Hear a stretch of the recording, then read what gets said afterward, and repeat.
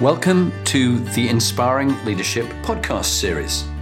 This is aimed for you aspiring leaders, whatever level you're at, whether you're beginning out in your careers as managers and leaders, whether you're in middle ranking roles, or whether you're CEOs and chairmen of boards. There's always something we can all learn. And it's particularly the skills, stories, tips and techniques that you can pass on to those you lead and your teams.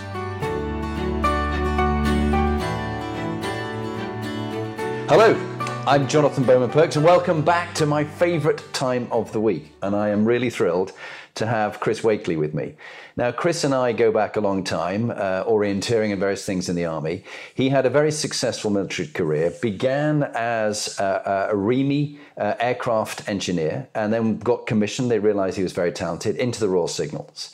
Had an amazing career in the Royal Signals. From even as a troop commander, he was winning competitions against the infantry. Went on to become CEO of 2nd Divisional Signal Regiment and worked in the Permanent Joint Headquarters, but then realised it was time to reinvent himself, not change his leadership style, which is still very inspiring, which is why he's on this series, but to actually go into a completely new world. He went into set up his own business, Boxwood, a management consultancy firm, and became a really very successful leader of a management consultancy business, so successful that KPMG bought it and then made him a partner. And now you're running tech startups. So Chris, welcome. It's great to have you on the series. Oh, thank you, Johnny. Tell us a bit about your latest venture. Well, the latest thing is a combination of management consulting together with the transformative power of data science. Yeah. So we're building, in some respects, some of the team have got the same DNA of the previous firm, but then there's a whole new strand to it around extremely capable technologists and data scientists. And it's fascinating. And it's also fascinating the kind of results you can get from combining those two things. So really enjoying it. Lots of fun, fantastic people. Yeah.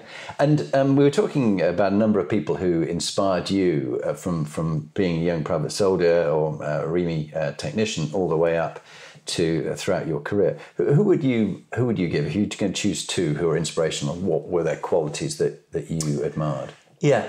Well, I can name a couple of people, and will do in a moment. But I think what I would say is that I've been very fortunate to see some great leaders along the way, both in the military and in industry. I think probably like you and others who have also seen some people who are a lot less inspiring. And I think that sort of contrast does bring home to you, how good certain people are. I guess back in my military days, I have very fond memories. Now, it's probably partly to do with the fact that my first troop commander job after Sandhurst was in an infantry brigade. And I have very fond memories of working for a chap called Tony Raper, who a number of people will know. And he had an interesting reputation, and I think some people thought he was quite a fearsome, and he certainly was a very fearsome intellect. But my whole recollection of that was, I guess, how much time and effort he put into me. I think I always worked really hard and always tried to do of my best, but I think he took a lot of time and care and helped me. And I think we still see each other today, and I'm pleased about that. And I've learned a great deal as part of that experience. I was also in the military, career pretty fortunate to work for a great chap called Bill Backhouse, who was Bill Backhouse. Royal Signals guy, was fantastic. And you also had Tim Evans in your platoon when you were officer cadet. Way back in the day, and it was great to see Tim on it the other day. And of course, any conversation with Bill Backhouse in his office always took place with him holding a rugby ball, which I wasn't entirely sure we could have got a decision unless he had the ball in his hands. But Bill, if you're listening and you see this, it was fantastic stuff. But I also had a really great time. I worked for General John Kisley. In fact, I'm reading one of his books on Norway at the moment, which is quite interesting. And I worked. Because he was very inspirational for me. In the Scots Guards. So I served with him. Yeah. No, a really good time. And I worked for Andrew Ridgway, who I also really enjoyed the experience. What did Kisley particularly? What qualities did you admire in him? Well, again, I think it's interesting because I think everybody, I think for those of you, this is a little bit of an in point to make, but those of you in the Royal Signals would appreciate that, working in the brigade commander, I'm close to the brigade commander, could actually be quite a difficult thing to do. It's quite a demanding place to be, and quite rightly so. But I think what I found is that, John Kisley always took a lot of interest in the Signal Squadron. I think took a fair amount of interest in me. And I think that the quid pro quo was we were very engaged with him. I think you learn a lot. I felt very included as part of my time, and the whole thing was very educational. So, all in all, it was just fantastic. Great. And then also interested, we discussed before, the humility of being good at what you do, but yet learning from your own personal mistakes. What would be a story you'd tell of when you got it wrong, completely wrong, and what you learned from it, which shaped you to be a better leader going forward? Yeah. Well, no doubt, quite a few mistakes along the way. I was going to say nothing particularly springs to mind from my military days, but I think it's because it's now such a while ago. So it's probably a failing of memory, because there certainly were mistakes were made, and I think probably counselling was given. But more recently, what I have found is I've often tried to second guess things in clients, or second guess which of our people and teams will fit together with clients, and in so doing, I think I've disenfranchised a few people, and actually I've turned out to be wrong. Yeah. And I think it's because you have a view about what's involved and how something might be done, and what might work and what might not. But it's interesting. People are complex, and they deploy a variety of skills to achieve things, and so. Sometimes I've thought that's just not going to work, and it's worked perfectly. And actually, in the process of me trying to sort of force a certain solution, you've lost a bit of capital with your own people. So that's something that does stick in my mind, and it's one of the things that I'm determined not to do again. As you carry on. Yeah. And finally, just a last little short top tip on leadership. What would be your just one top tip at this stage? We'll talk more. Yeah. So my top tip, I think, for leaders is you get the people you deserve, and I've mentioned this to you before, Johnny. And I think there's a shortage of really great people, and if you look in the leadership environment, there's such big changes ahead. And if you look at what's coming on, whether it's environmentally, people now thinking beyond shareholder value, there's such enormous changes coming in business. So you need the best people. You get the people you deserve. That's about the leadership climate that you create and the way you lead and build your organisation. And I think it's really important, because great people in short supply, they don't really need you.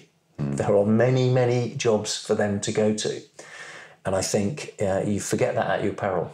Yeah, that's really great advice. Chris, as always, fantastic being with you. Good to see you. Thank you so much for your time. Thank you. And I know people will enjoy listening to this and also the podcast. Thank you. Okay, brilliant.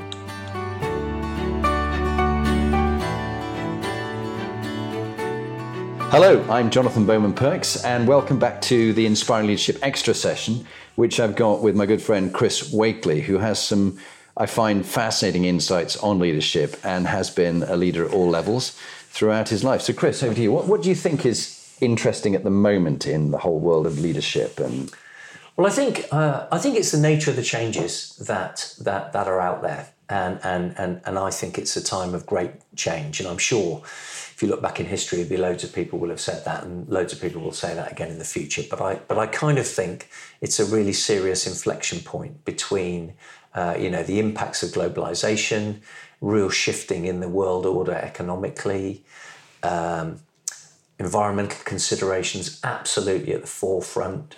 Recently businesses talking much more about beyond shareholder return to much more things. And so for me, I think that there are enormous changes out there, and then you've got automation, and it goes on and on and on. And probably, and it's not, I think you have to decide whether you believe the climate debate or not, and I kind of do believe the climate debate. Yeah.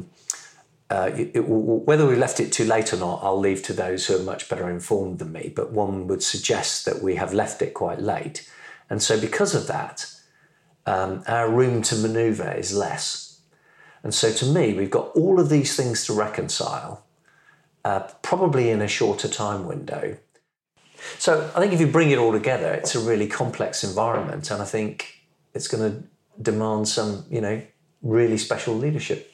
Yeah. And what would be, if you look at what you're doing now, so you've got this, using data science and you're using consulting to advise people, what do you think is exciting about that as leaders, from the leadership point of view? Well, I think the combination of, high-end thinking in how you design businesses and how you think about the needs of customers, etc., together with the use of data to make improved and better decisions and get insights that you wouldn't have been able to get before. I think it does allow you to change businesses, to make them much more effective, to make them, run more frugally.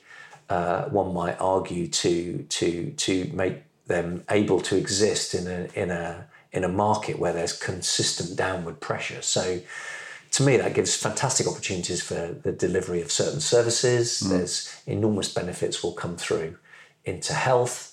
There should be enormous environmental benefits because we should be able to do things, as I say, in a much leaner way. So I think all of this has got great potential for adapting and changing our economy. I then still think, though, there are some really complex trade-off decisions for us all to make about how we live our lives. And, it won't surprise you. It's interesting to watch the government and Flybe and those who commented, Why are they saving them and not saving somebody else? Afterwards, it's an interesting thing. I actually probably think that judicious intervention that gives businesses time to evolve and change things is probably not a bad idea when you think about job-related consequences and connectivity of the country. But I mean, ultimately, we are going to have to rethink, how we run our lives if you take the climate, targets seriously. Yeah. So this can put enormous pressure on businesses and enormous pressure on people. I actually think that people are up for being led. They're up for hearing the arguments. Whether there's enough of the right leaders around, who knows right now. But I think, as history has taught us, people do come through. Yeah. And you, who've always been fascinated in the study of and practice of leadership, have surrounded yourself with good people. You were talking about this earlier. You don't underestimate that you have to get the best working with you. What have you seen when people have pulled a good team together? What were the ingredients that made a really good executive or a good senior leadership team? And what should they watch out for when you got a bad one? Yeah. What I liked particularly about my last business, and I think the same is being created in this business, we were naturally diverse. We weren't forced in any way because, if I'm really honest, and anybody who listens to this who knows me knows that I don't like that because I think it's contrived. But I think that, if you're open-minded in your recruiting, you will end up with gender diversity, you will end up with different people, you will end up with different ethnicity. God, we're in London. And consequently, you will end up with, rich, diverse thinking and talents. So the question is, how do you lead it? And to me, I think this is about creating the environment where people can really flourish. Yeah. And that's about an open environment, and that's about an environment where people can be successful. And I think I've learned actually an awful lot about this since I left the military, because of course when I was in the military, it wasn't that diverse. There wasn't that much of a gender, in our organisation there was, Johnny, but it was not such a great gender diversity. So I think I've learned an awful lot about that and about the power of those teams. And that's the fun of it. But you have to set aside the time. You have to invest in people. You have to understand where they're coming from. You have to make sure that when something gets said that you actually get behind it to the meaning, because sometimes you might get, for example, somebody who's very rational or analytical or a technologist, you might say something in a certain way and you think that's a bit naive, or it's not this or it's not that. And they might think the same of you. But actually just get behind what people are really saying. And that's about investing in people and building that environment and then realising that potential.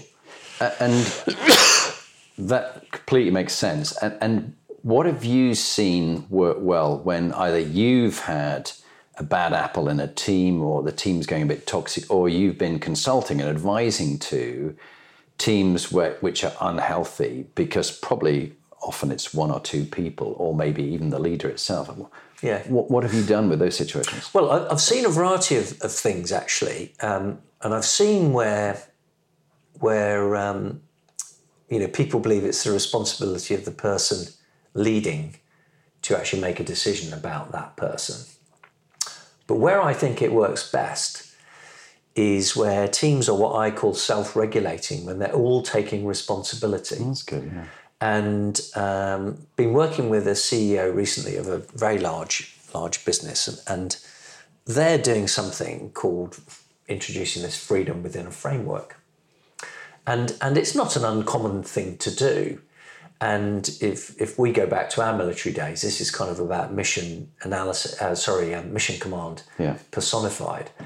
But actually what they're doing is taking an organisation that's led and run in a certain way and allowing it to transition to another way. And they're putting a lot of care and effort into it. And the CEO is, in my mind, doing a really outstanding job and breathing new life into that leadership team. And yes, there's been changes, and I'm sure there needed to be, and he's a good judge of that. But the whole idea about freeing the organisation up to think for itself a bit, but within a framework so that things don't go, completely awry, but allowing people latitude is really interesting. It is. And I love your idea, your practice of not just leaving it to the CEO to call out when things are going on, because I'm a great believer. I like Margaret Heffernan's book, Willful Blindness, and this idea that if you're not challenging you're not challenging people who are lacking integrity and doing dishonest things, then you're a bystander to it and you're actually condoning it. Yeah. And I think that I have seen, as you've said, teams where they're waiting for the CEO, him or her, to fire someone, but they all know that person's not good enough. Well, I remember a lovely one where someone says, look, if you're not embarrassed, I did this with a fellow managing director. I said, if you're not embarrassed about your performance, I'm embarrassed for you. What are you going to do about it? It's your responsibility. And, you need to go and find your happiness somewhere else. And I think a team needs to almost eject a bad apple from it, rather than just leaving it up to the CEO to try and work it out. Yeah, and I think that's to me is a sign of maturity in a team, and that's a sign of creating a different leadership environment. And there are really good teams who do that. There are cases, and there's been loads in the paper, whether it's some of our big corporations to some of our big accounting organisations to some of our big businesses, where, as you said there, people know things aren't right with an individual or something. Oh, yeah. But it's allowed to go ahead on the grounds of, they generate a lot of money or something. Oh, yeah, that's the classic one. And of course, it's really... There are rainmakers, so we'll ignore their bad behaviour. It's really destructive. And I think, I think whenever I see anything like that, generally people already know, and you wonder why they haven't done something about it. Yeah, no, that's very good. But it takes energy, it takes emotional energy. Oh, yeah. And the other thing as well is, I think, leading a business, particularly at this time of great change, is hugely demanding. And I think sometimes people, they're running low on the emotional energy to keep driving things through. And I think having a break, no bad thing. Yeah. We're actually thinking about having a break. One of the things that I'm talking about at Goldsmiths Company on the coming up is about resilience and sleep and recovery. That's so important when you get your 7 hours plus sleep. From your lessons on health and well-being, what would you draw out of some leadership lessons? I mean, you keep yourself in good shape and you keep very fit. You're what? How old are you now? 50? Yeah, 50 something? That's very kind. Someone obviously paid you to say that, Johnny. I'm coming up to 62. Oh, wow. You don't bloody look it. You really don't. Yeah. No, so I think you need to get exercise. What's your regime? What do you tend to do? Well, I walk as much as I can when I'm in the city. Yeah. And I walk at home. I run at home. I've got a gym at home, and I swim. Yeah, great. I don't do as much as I used to do for very obvious reasons, but I do a fair bit. Yeah. I think the other really good thing is, go for a walk and leave your phone behind. Yes. Because I think allowing your brain to shut down Yeah. is really important. And I think You often have this interference from somewhere else. so much going on. Somebody else is thinking. Yeah, and then I think you do need to get enough sleep. Yeah. What about diet? What do you do for diet? What do you feed yourself? I think I'm reasonably good on my diet. Lots of dietary advice. I mean, what's interesting is I'm spending a bit more time at home these days, and that's actually good for me because I think my wife is A, a great cook, and B, we eat very sensibly. Yeah. So I think that does make a difference. I think you've just got to be careful what you're eating. There's plenty. Could you go a month without alcohol? Will you miss it? I could easily do it. I'm not going to do it. Yeah. Because I think it's. But just knowing that you could do it is always the important thing. I also think it's one of those being with people. It was a big thing when we were in our first business, and again in the second business. Spending time together that's not in a structured meeting, and we're social animals, aren't we? And I think. Having dinner together, having friends around, and I think it's really good for you. I think it's about being sensible. Yeah, I think it is. Now you've got a lot of top tips. What other tips would you wish to share with people as they're listening? Well, I said to you on that first part of the video is you kind of get the people you deserve, and I think that's really for me is one of those top tips. The other thing about working hard to create the climate, the leadership climate. And because that will free the organisation up to think for itself. Yeah. You get a lot more ideas, you get a lot more energy, you get a lot more engagement. And stay with that one because I really like that one, and it's something personally I try and do with organisations as well. I was very influenced by the work of Nancy Klein, Time to Think, which is a great book, and More Time to Think, and really recommend that to people. And in it, you sort of create an environment where you get innovation and creativity because everybody has their turn and no one can assault the thinking of the other people. When they're talking, that's their turn. And the discipline of letting them speak. And I find you get the quietest, most introverted people speak up. Everybody goes, oh my God, well, they don't normally say something. And that's a really good idea. And why haven't we heard that before? Because you've had the same people talking over. Yeah, and I think... that and we talked earlier about things where you made mistakes is sometimes with the pressure of a situation I haven't done that as well as I should, and that's something I'm desperately keen to get better at. But you're absolutely right, great ideas will come from wherever they come, and they won't be the solely coming from those who are theoretically in a hierarchical leadership position. And I think that's about having good open dialogue with your people. And I think this is the difference between what you say and what you do.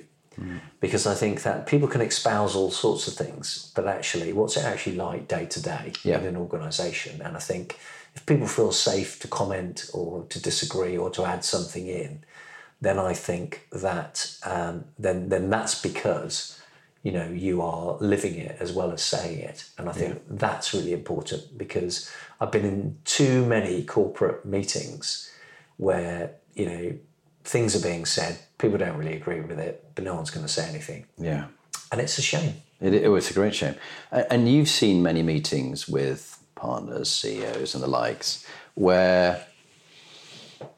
The lead person, the hippo as they call it, the highest paid person's opinion is the one that everybody hangs on. So the hippo goes first, everybody else agrees, or the hippo talks over people and they dominate. Why? What is it that drives these people to carry on holding airtime when actually they're learning nothing new? because they're just regurgitating what they already know. Why don't they listen to others? What do you think's going on? Well, I think just to balance that slightly, I have seen some great people in action in boardrooms and in consulting setups and everything where people really are listening. So I wouldn't want anyone who listens to this to think it's all doom and gloom. No, it's not. That's fair. But I do think that sometimes, and whether it's pressure or people actually not understanding that you don't have to have all the answers yourself. Very true. That people will want to have the first, the last, and probably most of the words in between about something. And I've also been in some things where we're going down a road, it's fairly shocking and isn't going to get the right answer. So, and I think some of that is insecurity. Well, interesting listening to, I think it was Sean Acorn who does some very good stuff about positive psychology. And he talked about the power lead. And it's not back to our engineering days, the power lead for the vehicle. It's the fact that if your point is a really good one and you lead powerfully at the beginning of a debate about it, most people ultimately will come back to that point. So there's something to be said about going first. Yeah. Sometimes I've often hung back, because I know I tend to go first. I've hung back to being the last person to speak. But it's turned out that often the first person, people eventually come around to that point of view. Interesting bit of psychology. Yeah, I think if you're faced with something that's a bit unusual or requires some problem solving, I think if you understand with everybody what you're trying to achieve, and then with that group of people you appreciate, all of the considerations and factors and perspectives before you start to get to the solution, then I think you get a better answer. Yeah, it's back to, I suppose, the military discipline of having an appreciation of a situation. But I think, and I was probably one of those, I wasn't smart enough at the time to fully understand the appreciation, and rather went through it in a rote way and found I was struggling a bit, rather than seeing it was a bit of a guide for wise men rather than blind adherence. Yeah, and there's different types of, again, this is, to whoever listens to this, there are different types of problems, there are different types of decisions, and some can be made quickly and intuitively and need to be in an operational setting. Some are very strategic, and when I say in an operational setting, that's not just a military setting. There's so many operational things go on in society where quick decisions have to be made. Experience plays a big part, intuition plays a big part. But then there are, big strategic choices that need to be evaluated. Now, of course, because of the way the world changes so quickly, I think, sitting here thinking that you're going to have a strategy that's looking out beyond 3 years in most businesses, not in all, looking beyond that, I think, is quite an interesting thing to try and do, and actually, it's not too fruitful to go into too much detail. So but have something that you could at least adapt. Yeah, because people can tend to get so short term, particularly in the capitalist system we have at the moment. It's very short term. What was really interesting, Johnny, I was on a panel. I think it was at the Science Museum or something. I was on a panel where we had the guy who was running Google in the UK at some stage. I think it was the CEO of a cinema group of businesses, a tech business, and myself. People were the kind of the big theme of the evening was, do these entrepreneurial tech startups, these West Coast businesses, make better decisions than we all do? Yeah. And I think the truth of the matter is, the point of view that I tried to put across was that different businesses face these different decisions. If you're going to make an enormous capital expenditure in a certain type of business, you're going to make that decision in a certain way. If you're spinning on a sixpence developing something, you're going to make that decision in a different way. And so this isn't a one-size-fits-all, bit like leading isn't. There are different situations and different settings. And I think, and this comes back to the importance of team, open communications, diversity of thought, because things are complicated. Yeah, very, very complicated. What would be your next bit of wisdom that you'd share from bitter experience or well-led experience? Wisdom wisdom might be too strong. I put down here, be rigorous, not ruthless. Yeah. And I think when it is a demanding environment, and, I think businesses are fairly fine-tuned already, and the errors for margin are a lot less these days, literally because of, the competitive environment. So I think when you're working with people, I think you do need to be really rigorous about who you select, how you work, and the output you get from them. Yeah.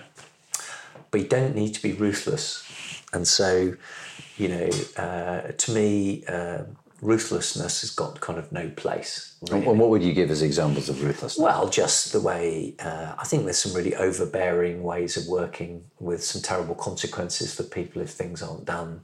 I think there's a whole human side to this. You just don't have to be... Sort of culture of fear. Yeah. Which I had with one of the bosses that I worked, who's quite prestigious, sort of high-ranking individual, and he would savage people. He would just shred them, tear them apart, humiliate them, shout at people from sort of 200 yards away because they hadn't saluted him, things like this. And I just don't think that didn't inspire me. Yeah. He got results, but it wasn't inspirational. Yeah. And so I think that's it. It doesn't inspire you. It doesn't engage people. It doesn't get the best from them. And there are people who, I think do rule with a degree of fear, but actually it's really counterproductive. And I think everybody knows that, but you just don't let it happen. The one I was going to point out was the emotional and social intelligence, because, you and I come across some very bright individuals, high IQ, but underdeveloped EQ. Have you found that the people that you've worked with and you've consulted and advised to, you've been able to help them, you and your teams have been able to help them develop their emotional and social intelligence so they can read others better? Or do you find they're pretty much stuck with what they've got? No, I think you can always learn. Yeah. And I think people who are open-minded do. Yeah. I think as well, though, is that I think particularly in the consulting setting, we always say to ourselves, it's really one of my kind of internal tests for a recommendation to a client is, if you were in charge, would you do it yourself? And I've heard some things sometimes where people will say, oh, we should do X, Y, and Z. And you think, if you were running that business, would you do it? They say, well, no, it's a bit of a stretch, isn't it? It's quite right. It is, And so I think there can be times when people are under enormous pressure and they actually can't take anything more on. And I think you need to find a way to land your messages, differently. I think most people I know are probably got more EQ than you give them credit for. It's just that other things get in the way. Yeah. Some of that is their perception of how they should be as a leader, but some of it is just real life, day-to-day, pressures from business through family to everything else that goes on. Which leads us nicely onto the resilience. Yeah. Because, whether it be you training for a military competition or engineering or whatever, you're going to have some setbacks and disappointments. You're going to get lost. You have to retrace your steps to where you last knew where you were on the map and then start off again. How have you developed resilience? Because it's a big part of your life. You've had setbacks and disappointments. You've had health challenges and come bouncing back. What have you learnt about resilience and what have you seen in resilient people? And I don't mean just blindly carrying on, one of the people my wife interviewed for her book, Inspiring Women Leaders, was a mountain guide, and a short little 5'2" woman who her pack was bigger than her, but she was one of the female mountain guides in the Alps.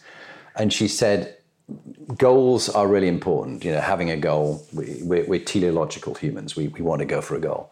But being obsessed about a goal, that's dangerous, particularly in the mountains. And you're a man who's been in the mountains yourself, in Norway and the like. And she said she's known people who've passed her by when she's turned her client back from going from the summit of Mont Blanc or one of the other mountains, and they've gone on and died because they've been so obsessed with achieving the goal without checking what is sensible. What's your thoughts on that? Well, I was just scribbling as you were speaking. So to me, one of the things is about, having I think a life that you're comfortable with and that's quite rich with whether it's families, friends, interesting, etc. So it's almost like a notion of being quite whole, because I think that actually means you're probably in balance more. And I'm sure people will have studied this and would explain that in a much better way. So there's something about that. The whole of you, yeah. So, Chris, we were talking about goal obsession and balancing that out. What's your experience on that? Yeah, well, and I think about resilience as well. And actually, I wrote down three things when you were talking. One of them was family. I wrote. Then I also wrote about perspective, and then I also wrote about don't get broken. And I think so certainly from my point of view, I think families, friends, doing interesting things, having a life that's reasonably, whole. And I think it's easy to say, by the way, and for some people it's very hard to access. So I don't want anybody to think, I think we're quite privileged to be in that position. But I think all of that, helps you to be grounded and in a good position to actually, make the right decisions about things, but also to keep perspective. And I was reminded about when we, in our first business, we had an office that was across the road from an investment bank. Yeah. And I remember you go over there in the morning, and it's just buzzing with fantastic young people doing a great job, doing loads of deals, making tons of money. And you'd have to queue for your coffee. And then I went over there shortly after the recession, and you could drop a pin and hear it land. And that business subsequently was sold. It got into real financial difficulties. I remember that Friday we had everyone in the office for our Friday get together, and I remember saying to people, guys, look out of the window. The world hasn't stopped going round. Think about your clients. Think about how you can help them. Work together as a team. Keep focused. Don't get distracted. Don't let all this talk of doom and gloom get on top of you. Very good advice. Just keep on. And I think all of that allowed us to basically go through that recession and come out of it much, much stronger. I think the final thing is if you think you're up against an immovable object, then I think find a way around it. Yeah. Because if you keep butting up against things, it's not good for you. You'll break yourself, and it probably won't change. And I think if you do get broken, then you're not going to recover very easily. Yeah. That old Stoic saying, the only thing around here you can change is your thoughts and your own actions. And what would be your final top tip that you'd leave people with? Well, I think it's kind of what you can learn from the young. Yeah. And I think it's a really exciting leadership environment. I think the young are going to play a really big part in moving the agenda forward. I think they've got an innate understanding about issues, which I think it's much harder to have when you're, dare I say, a little bit older. Yeah. Do you do reverse mentoring with people, where you get the younger ones to mentor the older ones? Yeah, well, what I do like is proper 360 that comes from everywhere. And in my last business, I used to get one of our HR team to collect it all in for me. Yeah. And then we'd sit down and discuss comment by comment, and where there was anything I wasn't sure about, I'd get them to go back to the person who said it. And ultimately, if that person was happy, I'd have a cup of coffee with them and talk about it. And many were. So that I found really rich and very, very rewarding. And I think it does help you understand what people think about you. And it also helps you really understand where, you are going wrong. Yeah. And you need to do something different. I think that's very true. Chris, very wise words and great stories and experiences to share. Good luck with your new business. I'm sure you'll do just as well as you had done with Boxwood and in KPMG. And thank you for sharing your insights. Much appreciated. Thanks. Okay, thank you.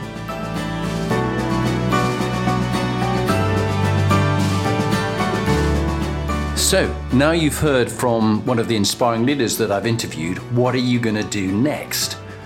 If you want to get some more free material, go to my website, jonathanperks.com, or follow me on LinkedIn, Jonathan Bowman Perks.